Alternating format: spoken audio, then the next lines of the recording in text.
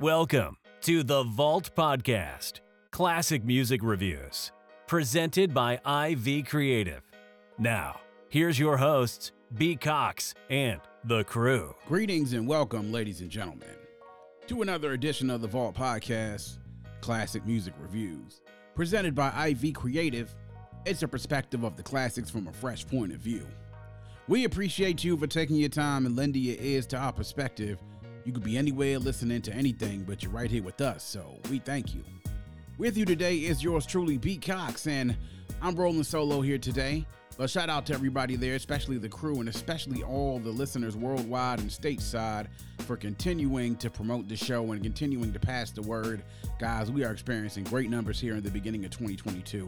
As we said, we are expecting great things for this year. Got a lot of great things coming up and some great album reviews coming up. So thank you all for continuing to support the show.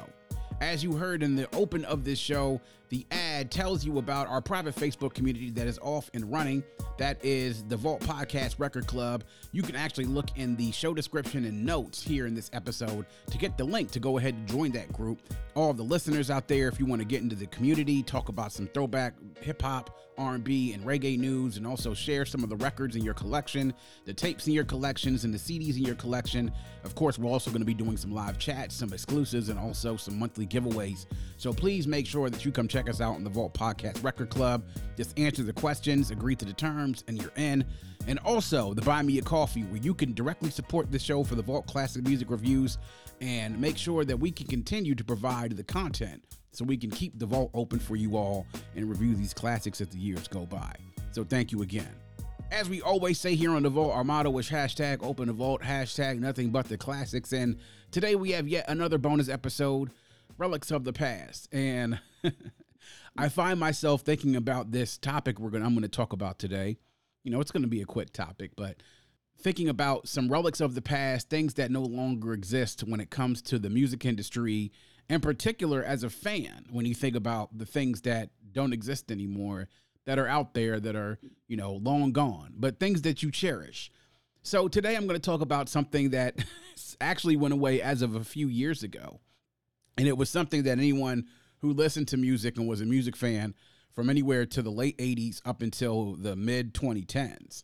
This was a staple in our lives, especially if you went out and bought records or you went out and bought tapes or bought CDs. That, well, one relic was, of course, of it was the music store. And that was, you know, for those of us out there, depending on where you were, you had your mom and pop shops, you had the local stores that would sell records, tapes, and CDs.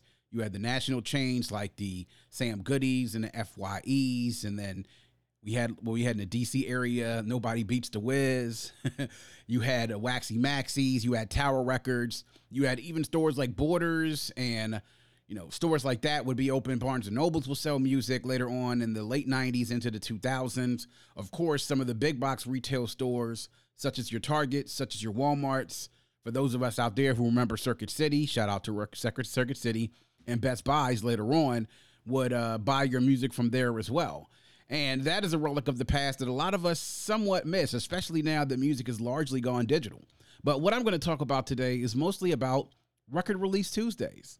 Anybody who was a part of the rise of the golden era of hip-hop and being a part of the rise of rock music and eventually grunge and metal into what we saw as pop rock, and then what started to go into what we call the shiny suit era, to the commercialization of hip-hop heavily, to where it became really big worldwide, to where it became a phenomenon, to the point where we're at now, where now you can go onto apps like Spotify and Apple Music and Tidal and so many different other music distributors where you can get your music from nowadays. Back then, you had to go and get your source of music by getting it on a physical medium, as foreign as it may sound to some people out there. But for those of us who are old enough to remember, this is the way that it was. And starting back, at least we believe in 1989, when the recording industry decided that there needed to be a standard day when new music, new albums would be released and available for purchase to the public. And that day was on the Tuesdays. And for the longest while, you would always get the promotion coming up about records that were coming out. And of course, when new music would come out, those albums would happen. The record industry, different record labels would schedule their releases to come out on those Tuesdays. Now, if there were hot releases, people wanted to go out and get the records and get music on the day that they came out. Folks would go to the record store, to the music store, would go and buy the albums, would then go and play it. And for a lot of us in my era, that was getting the tapes and putting them in the tape decks in the car, or if you had a CD player, which for a lot of people in the early parts of my youth, it was getting the Discman with the tape adapter. Shout out to the Sony Discman. And taping it either to the dash or the center console. And then later on, when they started developing cars with the CD players in them, then it was just popping the CD in and letting it ride. So that was a big part of the music industry and also a big part of fanhood. Now, the way that it used to be back in the day, and for those of us who all remember, is that record labels had to spend money on marketing to be able to get the word out about the albums that are coming out. Now, usually they would release singles for these albums, and the development of an album all really was based around, okay, what's the singles are going to be? What is the rollout of this single? Getting that single out to radio stations across the nation. And this would be certain markets would get the song sooner than others. And you would always have to work on the promotional tours, like having phone interviews and doing promotional tours around the country to promote this single that would eventually also end up promoting your album. And we would see like the song on the radio, or then even sometimes you would even see the video before you actually heard the song on the radio sometimes. And that what that did was build the anticipation, especially if it was a really, really hot single, that things were on the way. Now, a lot of the ways that I heard about music coming out were a couple of ways. One was, of course, reading the magazines. Now, with the source was, of course, a treasure trove of information. It wasn't just the articles that had the interviews with the artists that were getting ready to release music, the features that they had there. It was also the ads you saw as you flipped through the pages of the magazine. Those full-page ads, which I couldn't even imagine back then how much those ads cost. And a magazine like The Source, which at that time was the Hip Hop Bible, or the quarter-page ads that you would see sometimes. And then as you got further back towards the Record Report, and as you got to those notable quotable pages, and then you start to see, like, you know, the other fashion brands being advertised, you would see stuff, for, of course, like Pelle Pelle, stuff like P&B, things like, at that point, Fat Farm, and later on would be stuff like Sean John and Rockaware, and, you know, all those hip-hop-based brands. FUBU would all be there. You would run into a section somewhere in The Source and other magazines where you saw there was new music coming out. And if they had committed to an actual record release date, you would see the date when those records would come out. Now, about 80% of the time, 85% of the time, they would stick to those release dates. And if the album was ever pushed back, we never really heard about it immediately in real time. It was always after the fact. You know, sometimes you would go to a record store and the album wouldn't be there. And because we didn't get information in real time like we do now, sometimes we would hear it maybe a couple of days or a week or so, or maybe the month afterwards that had been pushed back a few months. And that happened to a couple of different albums. As a matter of fact, the way things happened back then is that I could remember reading in The Source that there was a title for an album for artists that they were putting out, and then the title would change. One particular album that I can remember that was in The Source, an album we'll be covering this year in 1997, Jay-Z, In My Lifetime Volume 1, they had publicized, I believe, in one issue of The Source as the name of the album will be Heir to the Throne. And it turned out to be In My Lifetime Volume 1 instead. P. Diddy, also in 1997, the album that we now know was One Way Out was originally supposed to be called Hell Up in Harlem. And the title obviously changed as well. Things change. You know, when you roll things out, sometimes back then you had to switch on the fly. And, you know, sometimes it's good for business, sometimes it's not. But either way, we went by those on the release dates. But the more frequent way that we heard about record releases back then was by listening to the promos that ran on the radio.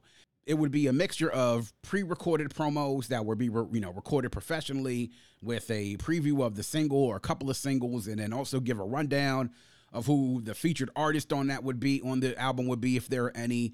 And then it would give you a date when it was coming out and the record label that it was coming out on. We would also see this in the form of also promo spots on television. You would see it, I would say, more prominently on the box, the music television you control, the video jukebox, that the national one that everybody used to see, where we would see these promos in between videos of these albums that were coming out, and a date also as well. And you would, of course, same thing that you're talking about, you hear on the radio, but visually you would see the names pop up of the featured artists, the singles, the date that it's dropping. And it always, stuck in your head. And that's why record labels spent so much money on marketing, because you want people to be there when the product drops. And the opening day and opening week, the sales for that product would be so critical, because when the charts came out, people saw which were the best selling albums on that chart. And for people who weren't the early record release Tuesday folks that would go and get them, everybody else would kind of look at and, wait and see. And then maybe they would go out and go get the album. But as the numbers came out that first week is really when people started to look and be like, wow, damn, this shit really is a hit. It must be a hit. And in most cases, usually when you had a big seller, it usually would be. But the big tell would always also be the second week sales of the album. Because if they were somewhat close to the first weeks, or if they dropped significantly, then you would always rely on the word of somebody else if you didn't have the album to tell you whether or not you wanted to go out and go get it. So if the sales the second week were respectable, then the word was starting to get out that the album was hot. If it wasn't, then the word probably started getting out that the album wasn't as hot. So the drop in those second weeks, third weeks of sales, could be telling a lot about the public's perception of what the album was. So to record release Tuesdays. Now, everybody has their personal stories of what they went through when they had their record release Tuesdays. And I had just a couple of myself. Now, I started buying albums, I would say probably around the end of 1995, beginning of 1996, with some of the money that I was getting from the work that I was doing at that particular time. Sometimes it was, cutting grass. Sometimes it was shoveling snow. Now, in 96, we had a huge snowstorm for those of us on the East Coast, if you remember it. I mean, obviously, if you were of age, everybody remembers the blizzard of 96. So I had a lot of snow shoveling money that I made during those 2 weeks. Me and my friend, my boy Chris Chow, shout out to In Your Face, DJ In Your Face, my man, the guy who actually inspired me to want to become an MC and actually get involved in the making of hip hop music first when I was just a fan. But I would take some of that money and I would go and buy an album whenever I saw something that I wanted. In particular, I remember during that time in 96, I was really juiced about the Busta Rhymes album, The Comin', that was coming out. So that was an album that I spent my money on. I didn't necessarily go out on that Tuesday and got it, but I think I got it like either that first or that second week later on. Another album that I was used to go out to go get was Nas, It Was Written, Tribe Called Quest, Beats, Rhymes, and Life. Later on that year, Mobb Deep, Hell on Earth, Redman's Muddy Waters. As we went into 1997, a really big album came across on my radar, and that was Biggie's Life After Death. So that was the first album that I think I stood in line at the record store waiting to buy an album. I never really stood in a really long line to go get an album, but I think that was the first time that I spent time waiting in a long line. Like I think I got the double CD, and I waited in line for probably, I don't know, maybe about 30 to 45 minutes. But I was determined to get it because of the circumstances around the record release, and this being Biggie's album. He had just been shot and killed 2 weeks earlier. It was highly anticipated for a lot of people to go listen to this album because it was Biggie, and Biggie was no longer with us, and this was an album that was aptly titled Life After Death, which was determined before he died, obviously, but since the fact he was killed added even more intrigue to it. So I stood in line for about 30 to 45 minutes, and my record store, the one that I bought the majority of my music from when I lived in my neighborhood in Prince George's County in Maryland, was the Circuit City in Landover, Maryland, across the street from Landover Mall, and right not too far down the street from what will become what is now FedEx Field, the home of the now Washington football team, but was then the Washington Redskins. And that was the store we used to go to because my sister would drive there to go get her music from Circuit City. And the reason why we went there and didn't necessarily go to the Waxy Maxie's or Sam Goody's and Landover Mall, because you could always get decent prices at Circuit City, and also the lines would be a little bit shorter because Circuit City was sort of like the Best Buy before it was Best Buy. And that's where you went to go get all kind of electronics, and you can get keyboards and of course speakers there, and computer equipment and wires and cables and all types of electronics that you can get at Circuit City. But they had a pretty extensive music section with tapes and CDs. So I can remember standing in the line at Circuit City with Life After Death and waiting 30 to 45 minutes, and it wasn't even close. Everybody who was in line had that double CD. How they kept getting the boxes out to keep restocking those shelves with the Life After Death double CD, I don't know how. Because there had to be, I would say, in that store with the line stretching all the way past electronics where the headphones and all the audio cables and aux cables and everything else back past to where the VCRs and, what was all these other different types of media players and everything else, the keyboards. There had to be probably anywhere between 60 people to 70 people in line, and all of them, I would say, had the Biggie CD. And that's sort of talking about that the anticipation that people are getting as they're getting ready to go to the register.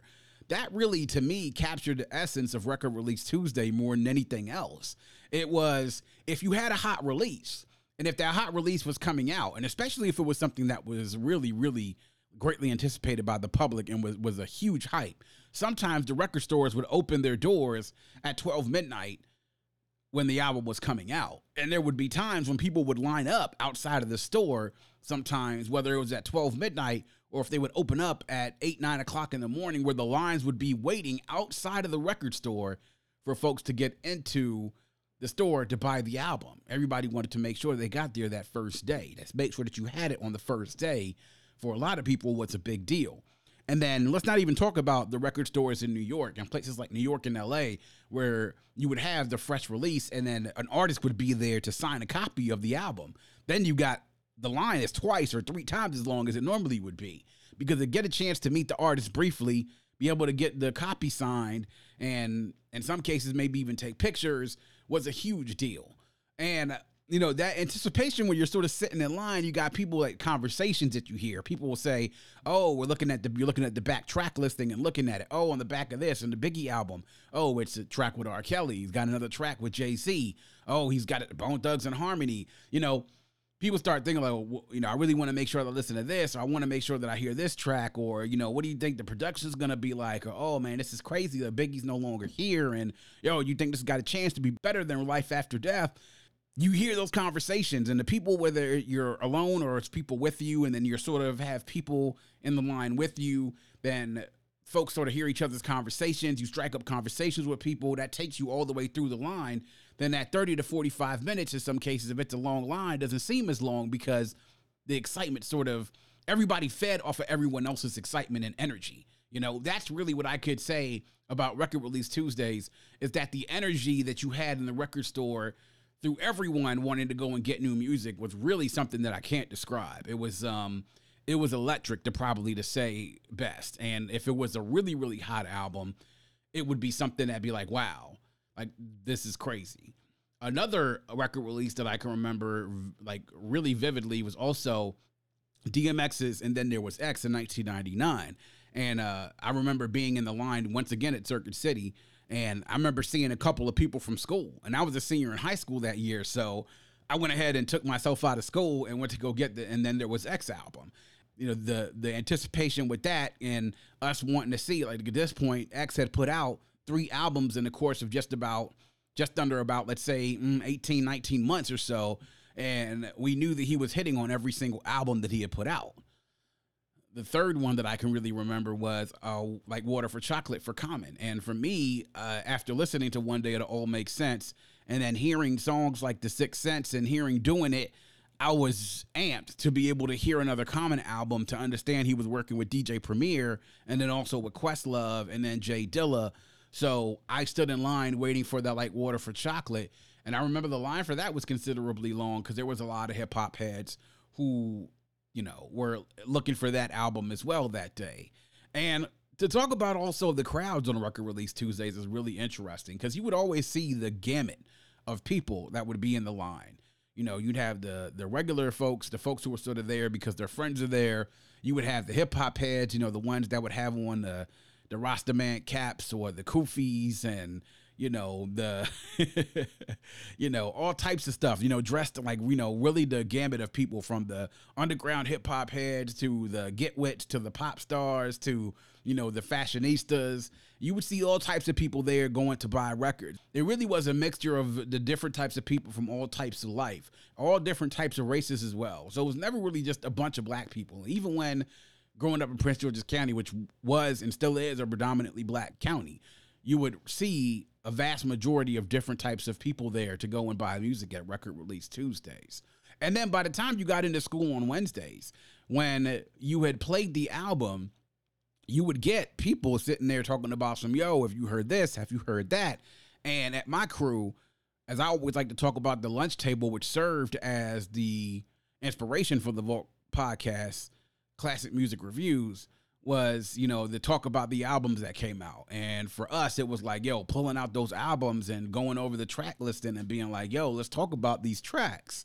And that was a big part of life in high school. It was music. It was what you're listening to in the morning, what you listen to at lunch and talk about at lunch, and what you're listening to on the bus rides to school, and then on the way back home from school, And to take it back to Biggie's Life After Death, is that Wednesday after the album came out, it seemed like everybody in school had it. Even the people that I didn't even think liked New York rap and liked Biggie like that, everybody had it. So one of the most popular questions you get during the day would be, well, what are you listening to? What are you listening to? That wasn't the question on that Wednesday after Life After Death came out. The question is, what track are you listening to? Because everybody knew what we were listening to at school. It was just like, what disc are you listening to? 1 or 2? What track are you listening to?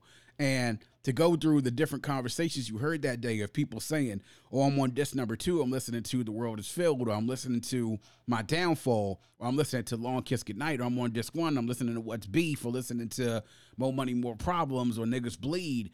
And the conversations around what everybody's favorite track was, that's what made conversations about music really interesting, because the presence of physical media of music, having something in your hand and putting it in that tape deck or in that Walkman or putting it in that Discman, and being able to listen to it. And my homeboy on the bus, my boy CJ, would always also have a couple of speakers on there where we could play the music out loud. And our bus driver was actually cool about it as long as the music wasn't too loud and didn't distract her. So we used to love playing music, and folks would sit there and be like, yo, turn that joint up, turn it up. That was one of the big things about having physical media. And I know it sounds corny, and it sounds like a little, for those of you out there who have known mostly the streaming age and digital age and being able to go on YouTube and pull up music and go to Apple Music and iTunes and pull up music, it sounds a little corny because you could do that now. I mean, we got phones that can play through Bluetooth, through car speakers. We got the Bluetooth speakers that we can put in, that you can put in your shower or put on your deck or put on your kitchen table. Being able to play music now loudly is not a new thing. I mean, we've been doing it for a while. I just can't really explain what it meant to be able to have that piece of music that you could keep with you forever.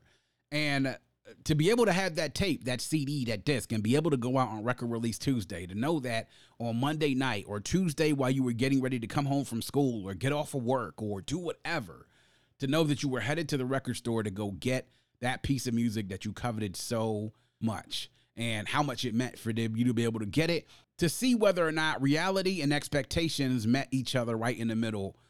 And if they did, then great. Then if not, you were a little bit disappointed. But nevertheless, though, the journey for Record Release Tuesdays was really, really big. Now, right around 2015, the industry made a change and decided that the records and albums and new music would not drop on Tuesdays anymore. They would now start right around July 10th, 2015, that they were being released on Fridays. So I had that conversation for the longest while. Like, when in the hell did they stop releasing albums on Tuesday? Now albums are coming out on Fridays. Well, it was decided, especially in the digital age and with the album sales starting to go down, and people weren't going into the stores to buy physical copies of CDs anymore.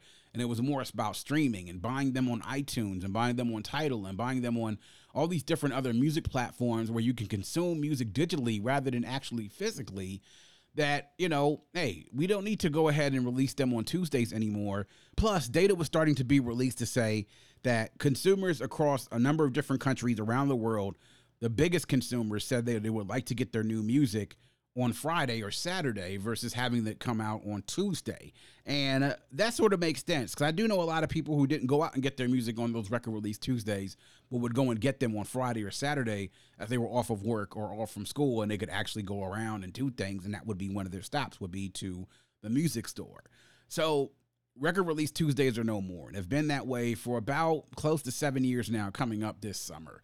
But to those of us who were around from the late 80s into the mid 2010s, that record release Tuesdays was a magical, magical time. And it's something for most of us, we won't forget it.